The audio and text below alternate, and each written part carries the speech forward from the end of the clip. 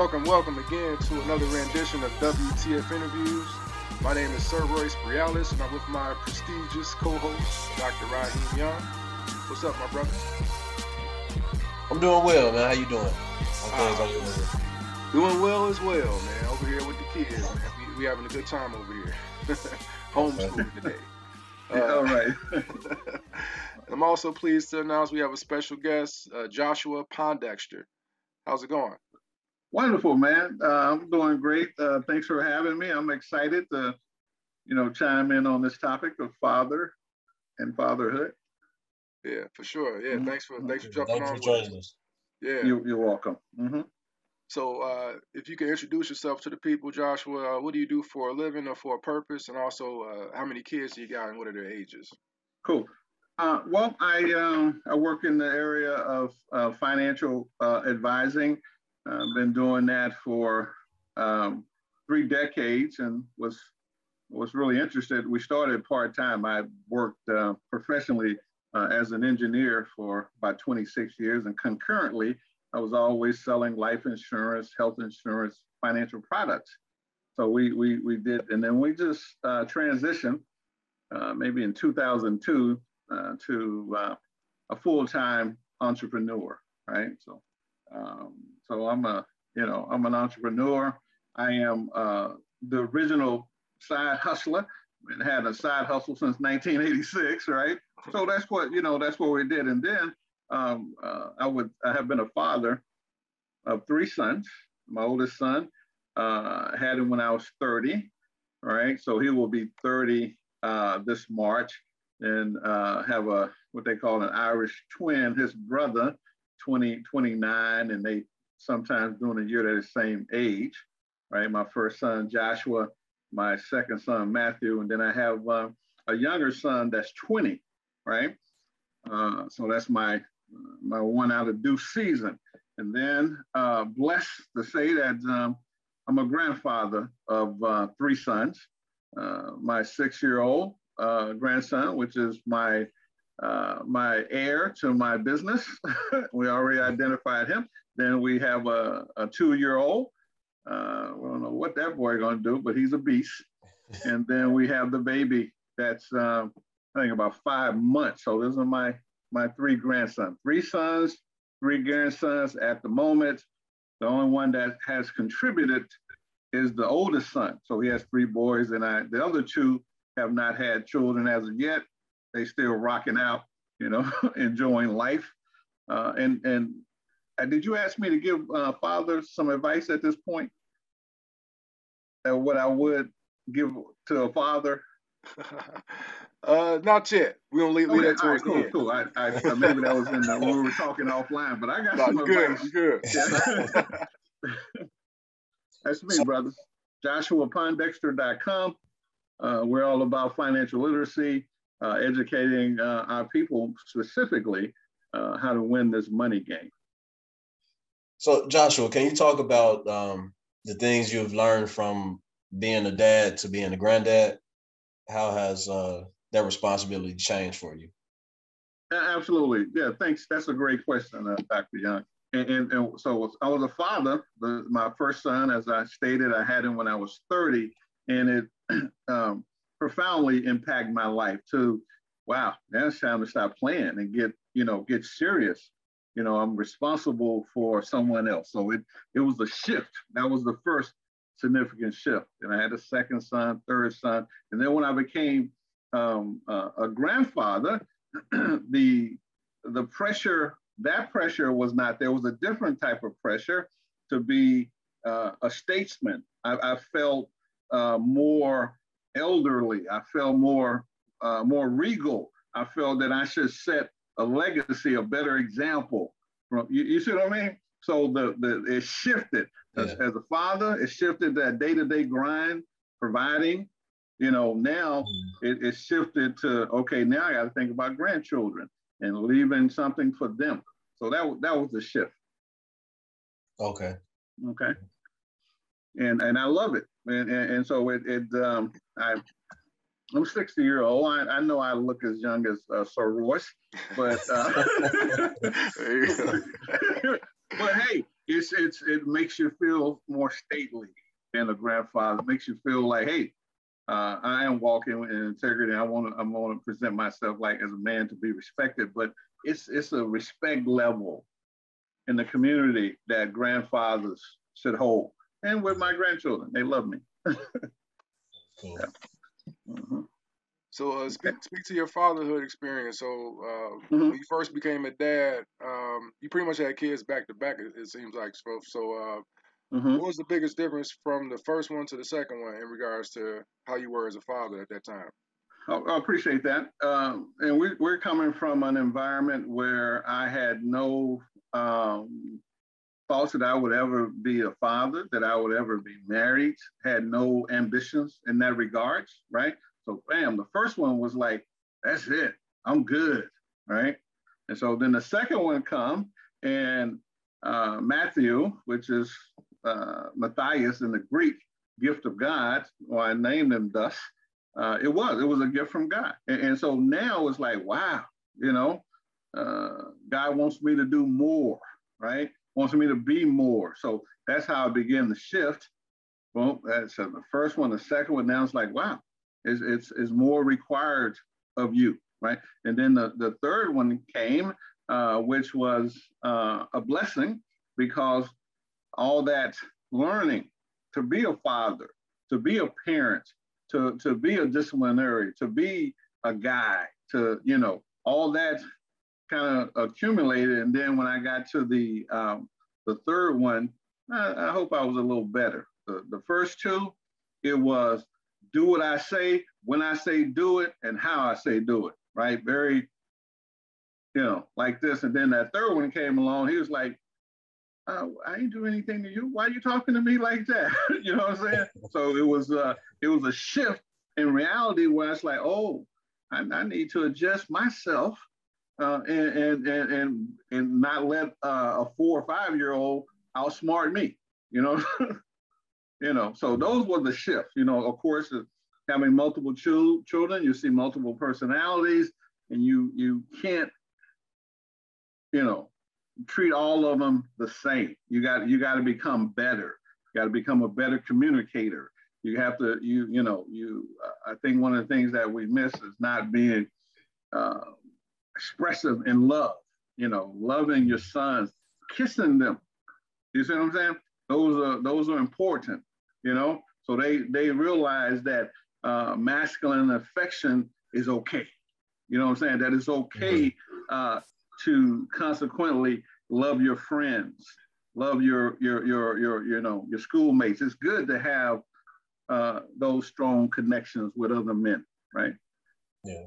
So this is how that kind of instructed me in fatherhood, going from 1 to 2 to 3 children, right? So that's what I would say to that. Okay. Another question? So your oldest son, he's named after you. His name is Joshua. Yes. Your second son's name is Matthew. Yes.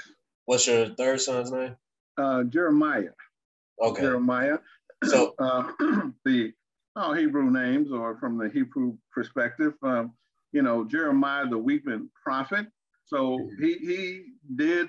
Most people will take on the nature of their name. He's a very compassionate man, very, loving, and so we appreciate that, giving him a name, telling him what his name means, and then having him strive to be that type of personality. Oh, yeah, I noticed that when you were saying your son's names. And I know that you work in finance. Yes, sir. So yes, what role does God play in our finances?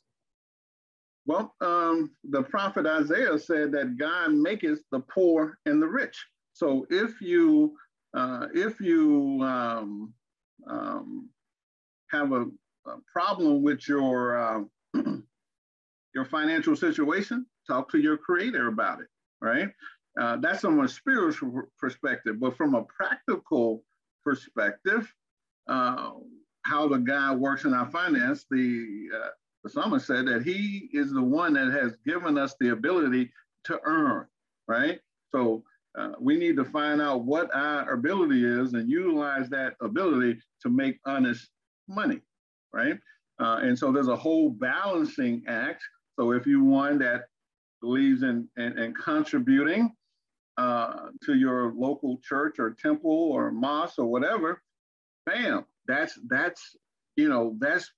developing the characteristics of God, right? Giving, right? And it will be given unto you. It's a principle. So he plays a dynamic part in our financing, and especially as a financial advisor. The Bible tells me to present all things honest unto all men, right? So I must be honest in my endeavors, right? There's complicated financial products, right? And so if I have a client no, this is a little bit above your head, you can't understand these swaps and short and stocks and things. No, we don't need to even invite this to your attention. There's other ways for you to build wealth, right? Instead of me being a trickster and just selling you some so I can make money, right? So it informs my business, my life, everything. Yeah. My faith. How did you teach your sons about money? Like with them growing up, like what type of lessons did you teach them? Oh, great question. And so in the two oldest ones, of course, when I was working a corporate job, and I was working part-time, right? So they didn't get a lot of opportunities to see me out, demonstrating in the community until they got older. And I left corporate America, but they would come to me, because I do workshops, I do financial workshops, been doing it for over 20 years. I get, 50, 80, 100, 200 people together. I feed them and I do a workshop. And my sons will be with me, handing out literature, passing out the food, you know what I'm saying? So they were able to learn from me teaching from the stage, right? And that was very, very, very helpful. It's just like sending your child to formal education, and you go like, wow, you're in the 6th grade, 7th grade, and you're learning about transistors and electronic components. I had to pay for that information in college, and you're appreciative of the teacher. So now, just the formal education of them hearing me train was good. And then the other thing was seeing my lifestyle, right? That number one, no Gucci, no Prada, none of that foolishness. When it's talking about, Dad, I want some Jordan. I said, yeah, I want you to have some Jordan too. But Daddy got, he has a $100 limit on how much he will pay for gym shoes. I want these jeans. Well, I want you to have those jeans too, but I have a limit that I don't pay no more than $25 for a pair of jeans, right? So how do you think you're gonna get those things? Well, I gotta go make me some money, right? So it's more of the example, more of like, you have to earn your way, right? I have limits. I'm not buying $200 sweatshirts, right? I'm not buying $300 gym shoes. That's no. I don't even, $100, $120 pair of dress shoes work just fine for me, right? So that's more of the example. And then when they come with their stuff, their needs, right? And was able to have them do some work, snow removal, to earn them money to buy their video game. So they learn to earn, right? And it's very difficult in this modern world to teach. I'm from Arkansas, Texarkana, Arkansas, country boy. And so it was always grass to cuts, always work to do to earn some money. Kind of difficult for the child in the modern world to kind of navigate that. But we try to teach them that you got to earn your money. And then when it comes to how much money daddy make.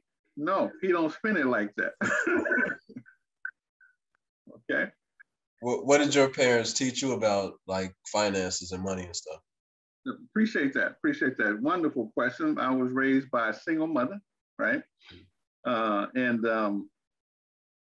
then I had a father that, because I grew up in Arkansas and in Indiana, Fort Wayne, Indiana. I had a father who worked in the steel mills, and his thing was that, so he worked in the steel mill, and then he had nightclubs and barbecue joints. So he was sort of a businessman himself. So this was a lifestyle of seeing a father making all this money and then having a mother who was frugal, right? And so my mother told me something, and I'm still working on it today. She said, boy, if you save some money when you don't have no money, you will never, ever need money.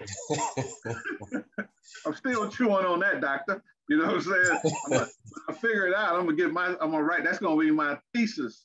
Oh, that's a good one. Right. So that was my mom. Then there was my dad, was like, hey, money was no option. You know what I'm saying? It was whatever you want, we got, because we got plenty of money. But that's when he was able to be young and healthy and earning. And then when I saw that he lost his health, right? Was diagnosed with cancer, prostate cancer, spread it out through all his body. And I saw it, medical issues, bankrupt. You see what I'm saying? Mm-hmm. Yeah. So there was some lessons to learn, right? My mom, when she died, it was a different story. She told me, she said, I don't understand your sister. She's always asking me for money. And, I ain't never made as much money as she's made, and I never asked nobody for no money. So, it's more, our teaching is more in our actions, right? Now, it's if you have a wife that can teach your children the simple things of like how to select a checking account with not high interest, how to select products, and so that's another part of financial literacy, right? But the biggest teaching comes with your activity, right? Not staying at home, not trying to make the restaurant man wealthy, right? Cooking at home, taking your lunch to work when you can. These type of things you see in your family, right? Even, and I work for myself, and I always left home with some snacks, right? Because as a financial advisor, it's customary for me to I might take my clients to lunch. I might have 3 or 4 lunches a day, breakfast and lunch, right? But it's all for business purposes. I'm not doing all that eating. So that's what I would say with the teaching is that like the Bible said, let your life be a living epistle. When they look at you, they can read how you get down. And then of course, coming of age, and my sons know that even though we were tight, I'm tight, that they know, and they have said out their own mouth, my daddy will give me his last. Yeah. Before he feed himself, he will feed me, right? They know this. Yeah. Mm-hmm. Yeah. So talk about your background a little bit. So how do you think being an engineer has helped you as a financial strategist? Yeah, absolutely.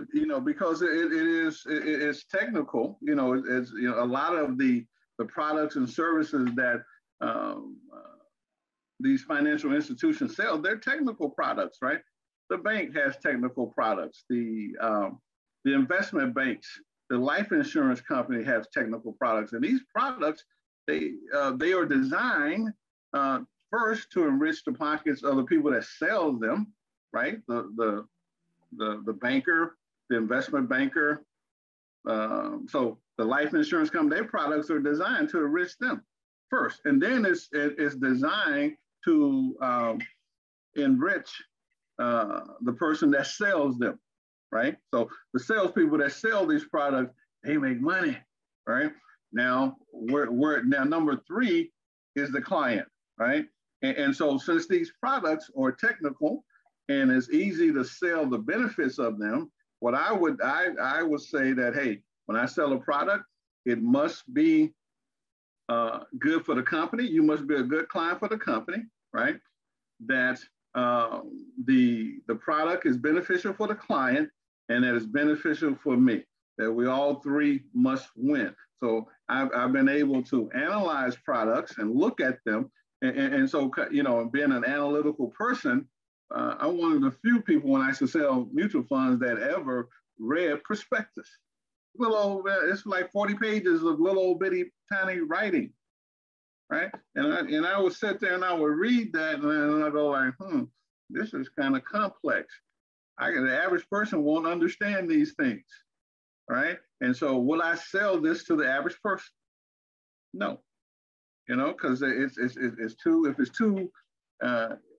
it's too complex, trust me, it's not for you. It is not benefiting you. All that writing is the benefit the person that sold those products. So that's one of the things that have helped me been trained technically, is to look at very complex things and make them simple for my client. Do or don't. This is good for you. This is not. Okay. Okay. I know, like when you were talking about your parents, you said that you were raised by a single mom. Yeah. And you talked about like how your dad's lifestyle a little bit. Can you talk about your relationship with your father? Oh yeah, absolutely. So, you know, my father was, hey, he was a go-getter, you know, and he was getting them. And so, you know, he blew through town, his hometown, and so my mom, they got together and that happened. And so he didn't really find out about me until maybe I was like 4 or 5, right? And so consequently, his sister, who was still in the hometown, his mom, you know, they went by and did that visual DNA and go like, yeah, that's his baby. Yeah, that's his boy. So they said, well, yeah, that's his boy. I'm in Texarkana, Arkansas, and it's still expensive to fly from that little hub anywhere out, right? Because you got to go to Dallas and you got to go Little Rock or other major cities to get out of there. And so before, when I was 5, this was saying how much money my father had. He paid for me to fly from Texarkana to Fort Wayne, Indiana, right? What was that? I'm 60 now. What was that? 50 some years ago, right? Yeah. And so that's when I connected with my father, right? So we started connecting, and then before, and I would say, Joshua, yeah. Before you said that was 50 something years ago, right? Yeah. Mm-hmm. What airline did you fly out of? Yeah, it wasn't no Spirit. Right, it wasn't no Spirit. It's probably the only one was around with either American or United or something. There's quite a few airlines that are gone now. I don't remember what they were. And so consequently, what, you know, fast forwarding, as I got older, when I used to go to see him visit in the summer, I would take the Greyhound or the Trailway bus, right? Because I'm old enough now to go by myself. Not really, but I don't think things was dangerous. So I was still a young lad, right? And I would go, and how that impacted me, because my father was married, and then he had his wife. I thought that I was a little slow, right? That I was behind academically. And so when I would come there in the summer, she would have books for me to read, and she would have workbooks on English and on math for me to, you see what I mean? So it was very beneficial for me to leave that rural area and come every summer and get that extra push academically. Mm-hmm. So did they have children together? Yes. Father? Yeah, absolutely. Yeah. Mm-hmm. Yeah, I had a brother, which is deceased now, the younger brother, and then I have one brother that's still living, right? So and so what happened was that my father accepted, you know, loosely that I was his son until he had a second son, and we looked so much alike he couldn't deny it, my brothers. You know, and so yeah, so that was a part of growing up, and so just to say that with those dynamics, those are some of the things that are destroying men today, right? Not knowing who their father is, not knowing the connection or having that type of a connection. My father was he was a complicated man. He enjoyed poetry. He enjoyed reading the Bible. He had me. I was in junior high reading Paradise Lost. Works like this. You know what I'm saying? So he was an intellectual, even though he worked as a welder at the steel mill. You see, we had a library in the house, right? So everybody want a man cave. No, forget the man cave. Return back to the library. Yeah. Yeah. My stepmother took me every week. We would go to the library, and we would get books. And I had to read 3 books a week, and she was reading 10 or 12. I don't know how she did it, but she was just. And what another interesting, my father got me a speed reading machine. Right. So consequently, to say that our relationship was good, right? Was good. So after the summer, you fly back home. Were there any other like male role models that you were close to? Important, yes, yeah, absolutely important. My mom, had the foresight to connect me with men. One man I should hang out a lot with was a preacher, and whenever I'll go to his house on Friday, and he would if he would have meetings that he was doing, he would take me. That's consequently I would have to put a suit on and stuff like that. I don't know. Can you see my? Let me show you this right here. See, no, that didn't come up. But anyway, you see my picture back there. That's why I'm such a dapper Dan. Yeah. So yeah, that one. There was other guys that they taught me how to work. Right, my aunt's husband. He had rent houses and stuff like that. I used to have to cut the yards. I would have to scrape them and paint them. So every other year, I'm scraping and painting one of those houses. Right. So those were male role models. Now, my aunt, when I went in the Navy at 17, my aunt was like, why you always writing your uncle? He used to treat you like crap, just work you like whatever. I said, well, he taught me how to be a man. He taught me how to work with my own hand. And he never put a dime in my hand. All the money he would give me, he would give to my mother. I don't know how much I earned from him, but he would never. Yeah. So, and to my role model, then he worked at a job. He retired from the military. He was a photographer, so I was with him in his dark room developing. He did proms. He did the local newspaper. So it was a lot of great exposure. So there was one man. Then there was other men I was exposed to that killed hogs in the country. You see that's just a wonderful panoramic view of manhood, right? So I don't judge a man based upon status, like, okay, you the CEO. No.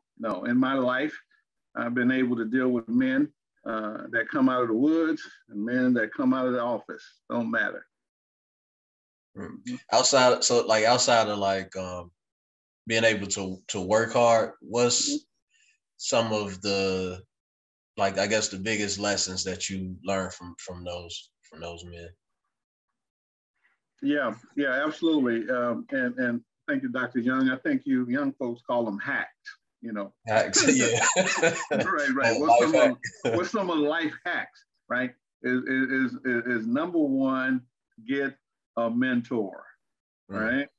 Yeah. So somebody thinks a mentor is somebody who wants to have your best interest at heart, that wants to see you do well. Yeah, true, but that's only half of a mentor. The other half is someone that has a financial interest in you doing well, right?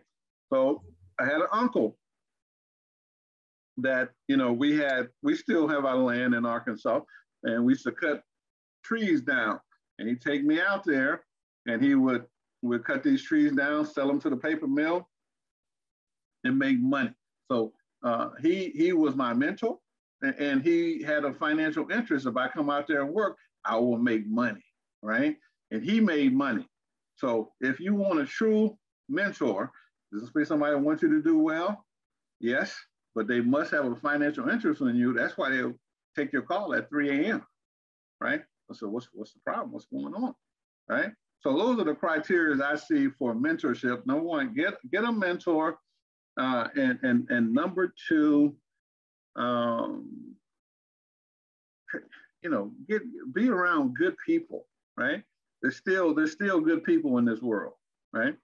So spend your life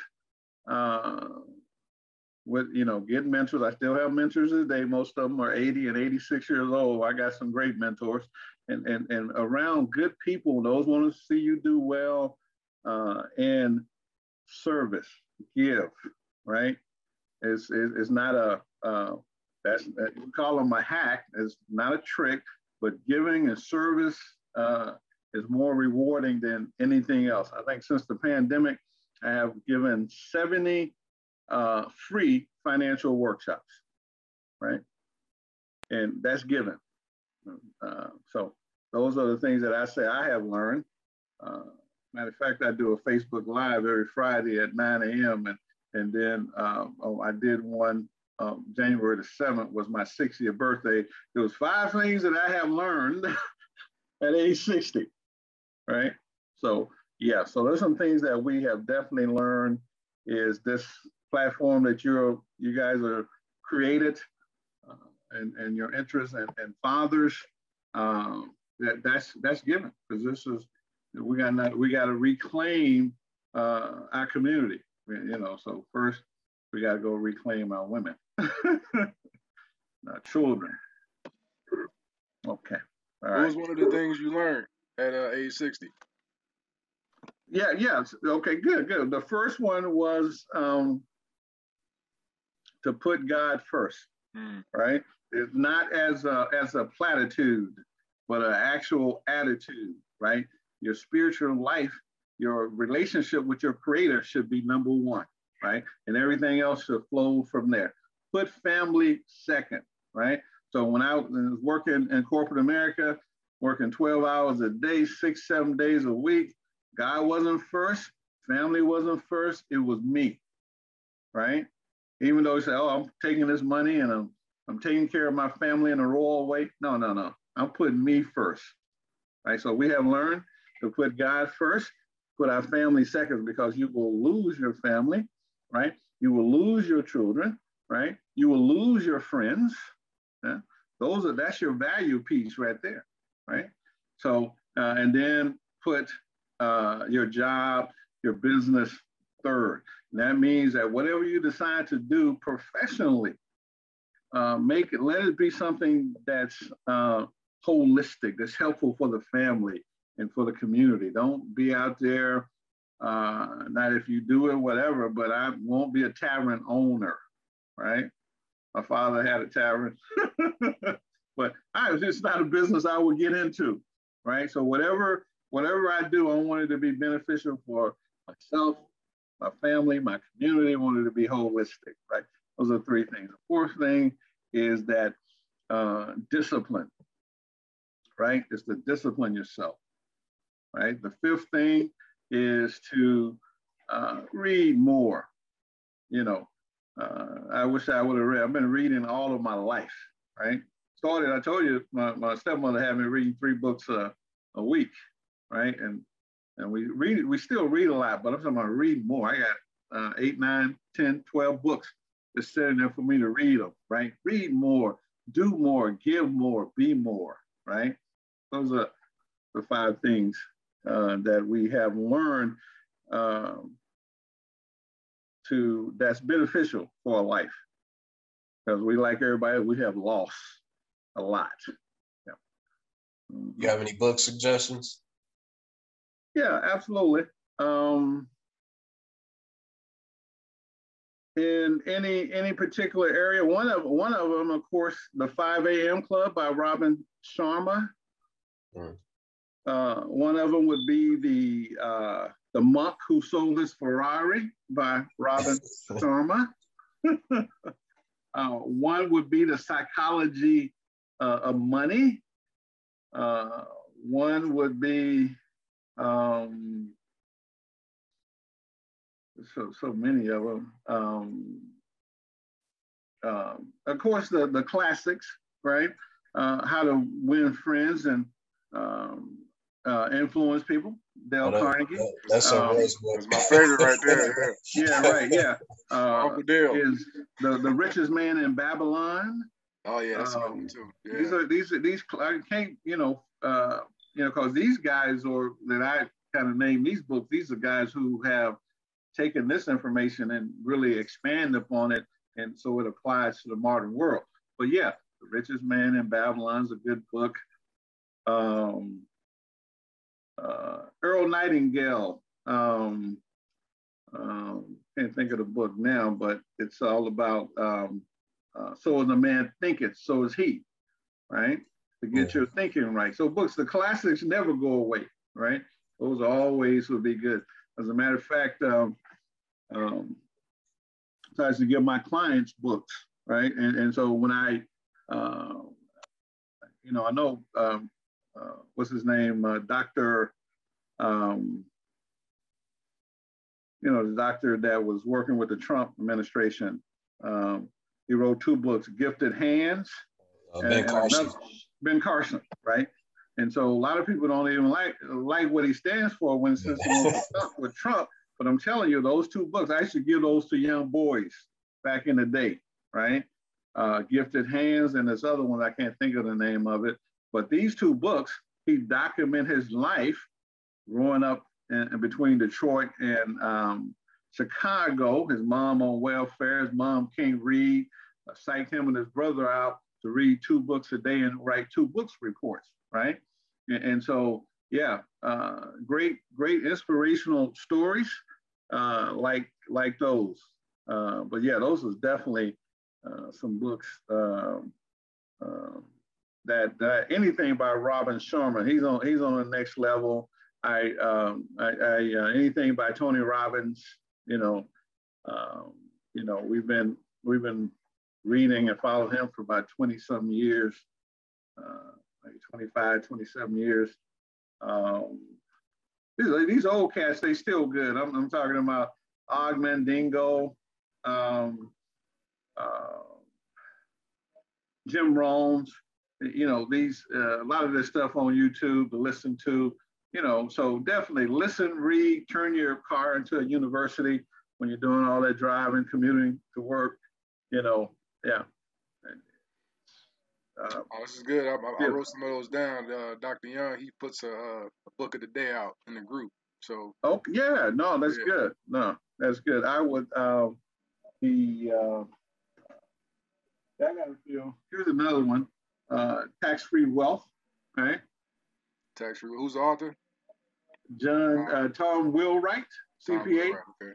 Yeah, this is Robert Kiyosaki, CPA.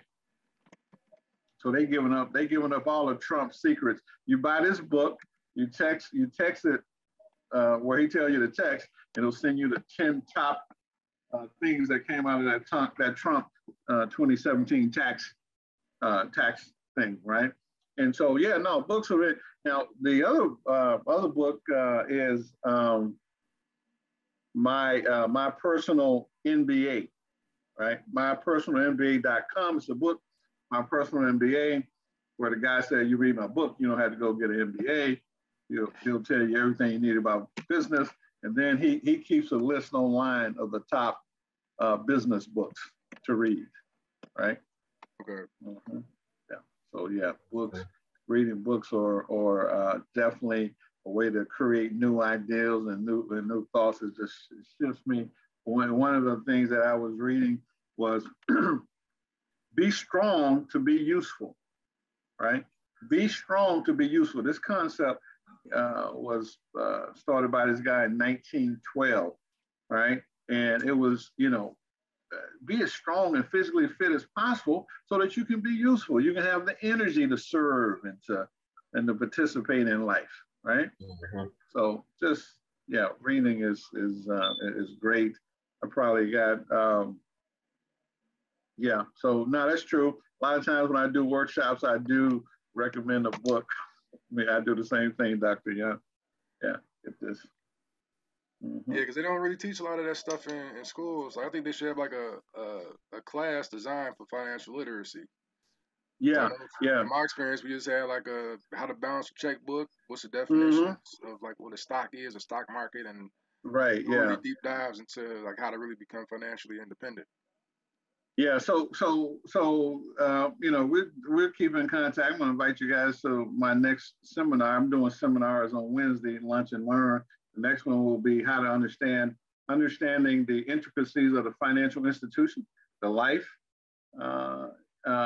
industry, the banking industry, and the investment banking industry, and understanding the intricacies of these businesses and their products, right? What products they sell and where they fit in your financial portfolio. And so a lot of people, they was like, wow, we should be teaching this in school. When I do some of these classes, I said, I have never prohibited you from bringing your kids to these workshops. They online. They you know what I'm saying? Yeah. They're back there. I saw yours running around. You know what I'm saying? Right. Hey, they can come. I'm not, no profanity, no off-colored stories. You know what I'm saying? Yeah. Wholesome. It's a family show, We'll bring the kids. Yeah, right. Absolutely. Yeah. So I guess like what would be like the biggest thing to know about building wealth? What would be like the first step in that process, in that journey?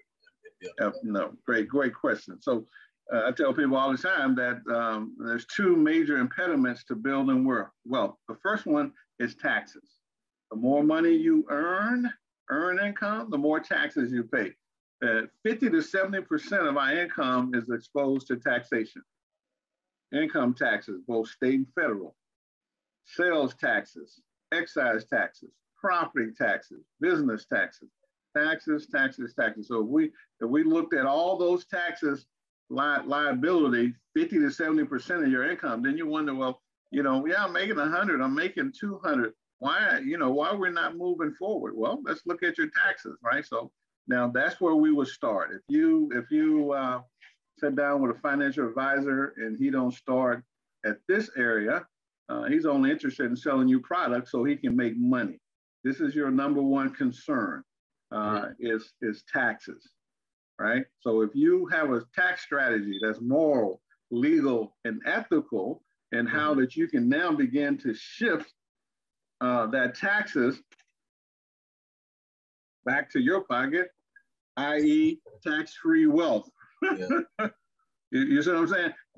That's your biggest expense. It's more than living expense. It's more than food, clothing, shelter, transportation, right? So if someone come to you and they don't talk about those things, that particular issue, I don't know why they're there. You mind if I, Dr. Young, you mind if I give the number 2 impediment to building wealth? Oh yeah, go ahead. Okay, now number 2 is fees, excessive fees, right? Is that when you put your money to work with the money exchangers, right? Wall Street, they fee you to death, right? They're making more money on your money than you're making. So excessive fees or problem. Having bad credit is a fee because you're paying more in interest, right? So taxes and excessive fees are robbing us of creating significant wealth for our families and ourselves. You know, that's interesting. I never thought about like your credit as a fee. Well, having bad credit as a fee, but it really is. Yeah. It really is. And so JoshuaPondexter.com, we deal with all of these issues. I have seen, I had a mortgage company from 1999 to 2010, and I, see people that the interest rates were killing them, right? But I want the house, right? Well, let's just take a little time to get our credit profile together. No, I want that house. They said you can give me a loan at 580. No, it's better to get it at 720, 760. You know what I'm saying? Wait, right? But no, I got to get in that house. So yeah, that's killing. Even with car loans, right? So last car I purchased, I think my interest rate was 1.99%. Right? Oh, that's great. Yeah, that's excellent. You walk into the dealership. Well, no, I don't. Number one, you don't go in the dealership looking for money. You take your money to them. You get your money from your bank, right? Mm-hmm. They give you a check. So, Mr. Pondexter, here's $30, $40, $50, $80,000. Just go down there, get what you want, send us the paperwork, we'll write the check. Don't go down there to the dealership looking for money, right? So, yeah, those are it. Taxes and fees, robbing us of our wealth, right? Well, just so this point, like a stick in. Can you put a money value on the difference between a 530 credit score and a 700 credit score when you're trying to get a home? And let's say the house is like 200,000. 580, right? So how much is as far as like the interest? How much is that? Like a payment? Yeah. Right? Okay. All right. Let's see here. Please hold while we calculate the numbers. Right. So actually, I had just put this post up on Facebook a few days ago, right? So you're buying a $45,000 used car for 48 months, right? You have a 590 credit score. Your interest rate is going to be 15.27% APR. That means that your monthly payment is going to be $1,259. So, and there's some cats out here floating around in these big old cars paying $1,000 a month, right? Yeah. Well, and so, right. Now the same vehicle with a 730 credit score, your interest rate is 4.3%. So now that means that you're $1,000 a month, $1,020 monthly, right? So when total interest paid on that 590 is $15,413. The total interest paid on that other vehicle is $3,967. So you see that that's you could have bought a whole nother car. Not only could you buy a whole nother car, but when you guys get the book and share the book with your family and friends, tax-free living, you're not buying a car. You buy assets that pays for your stuff. Yep. Right? You can, for $45,000, you can buy a building and rehab it, and get $1,000 a month coming in, right? To pay for a car, right? So now it's a whole nother shift. We're gonna stop buying liabilities and start buying assets. And then we're gonna get our credit together. Our personal credit should be impeccable. Our business credit should be impeccable. Our bank credit should be impeccable. In all three areas of credit, that people that offer credit, we want to be impeccable with them, right? So yeah, credit it's a big thing. So now they ramped that over 48 months, and so now they'll give you a car loan for 10 years. So you can drive that $45,000 car and pay $600, $800 a month. They'll make it affordable for you, which is, that's robbing those fees. You see that fee robbing you of your wealth, right? Yeah. That's have your assets paid for your liabilities. Right. Yeah. Yeah. That's a shift that we have to get to. Okay. we got some more. We rocking and rolling, man. We have a whole show here. Yeah, well, we getting close to time. So if you had to give that advice that we were talking about earlier, if you had to give advice to any dad that's listening right now, what would that advice be? Okay, great, good. So yeah, well, prepare before you come. Don't be reactionary. So before I came a father. I was in the Navy. I was a single man, and I read this book about fatherhood. Right? It was called the I don't know if this book is still around. It's called The Man of Velvet and the Man of Steel. So you need to know when to be the one. So when I was, with my older sons, I was the man of steel, right? Not much the man of velvet, right? So you have to learn how to be both, right? So if you have to prepare. Don't be reactionary. Don't go say, okay, I want to go to college, or I want to get a trade and go get a job, and I'll go get a girl. I get that girl pregnant, and now I'm a father, or I got to move out of this studio apartment and that's reactionary. Plan, right?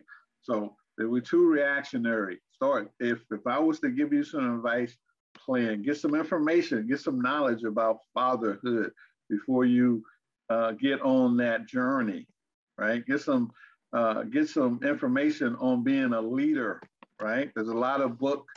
Once again, here's another one by Robin Sharma, The Leader Without a Title. You don't need a title to be a leader, right?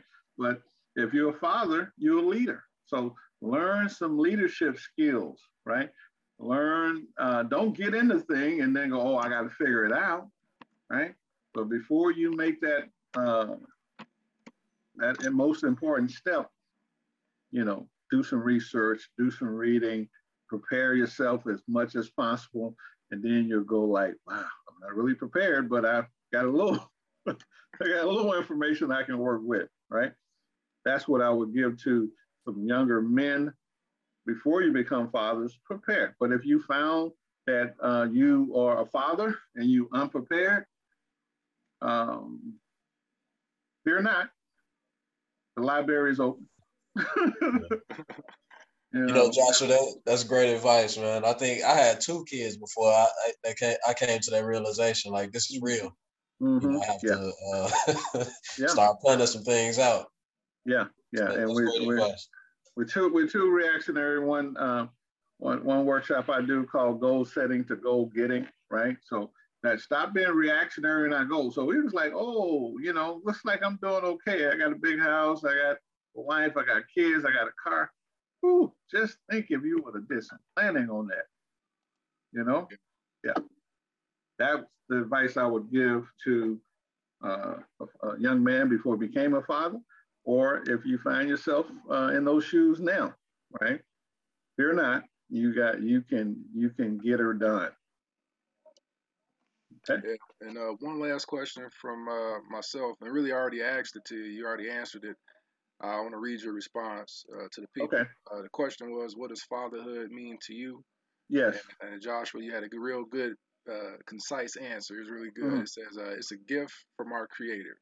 Yes, absolutely. And it is. And so we can experience what it feels like because he's our Father, our Heavenly Father. That's how he presents himself. So now we can actually understand what that means, and that he provides for us daily sunshine, rain, oxygen. You see what I'm saying? Mm-hmm. That's what, so we look at it. So we have a model to model, right? Modeling is another hack on life. Find someone to model. So if you have a spiritual life and you believe in your Heavenly Father, model him, right? So yeah, absolutely. It's a gift. It's an incredible gift for someone to call you Father. I remember my youngest son.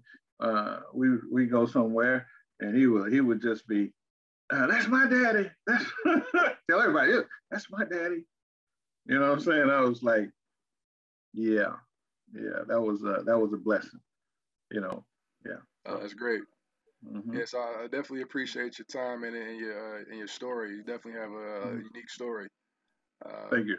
Yeah, Dr. Young, did you have any other questions? No other questions. That's I wanted to thank you as well. It's been an awesome interview. Appreciate you. Yeah, I appreciate Sir Ross reaching out to me and not knowing anything about me, but thought I had something to share. Oh, well, I can tell how dapper you were, man. I could tell you had a good story just by how dapper you were in your profile picture. Thank you. Thank you. Before we sign out, can you let everybody know where they can get in contact with you or where they can listen to your classes? Yeah, absolutely. Joshua Pondexter. .com. That's my website. You want to get in contact with me. And then on all social media platforms is Joshua Pondexter. LinkedIn, Facebook, Instagram, Twitter, Joshua Pondexter. As you might imagine, I like my name. And when you go, you will see my picture. I like my face too. So everywhere you see my face, you'll see my name, and you got the right one. Okay. Thank you. Thank you for this opportunity, young brothers. Yeah, thank you. And Dr. Young, can we put this one in the Hall of Fame too, man? What you think, man? I think this is another Hall of Fame episode, man. Sure. What number you want, Joshua? Yeah, what number did you wear playing sports? Or did you on the back of your jersey? On the back of my jersey. Let's see what I'm trying to think. I think it was a 3. Yeah. There you go. I appreciate that. Yeah.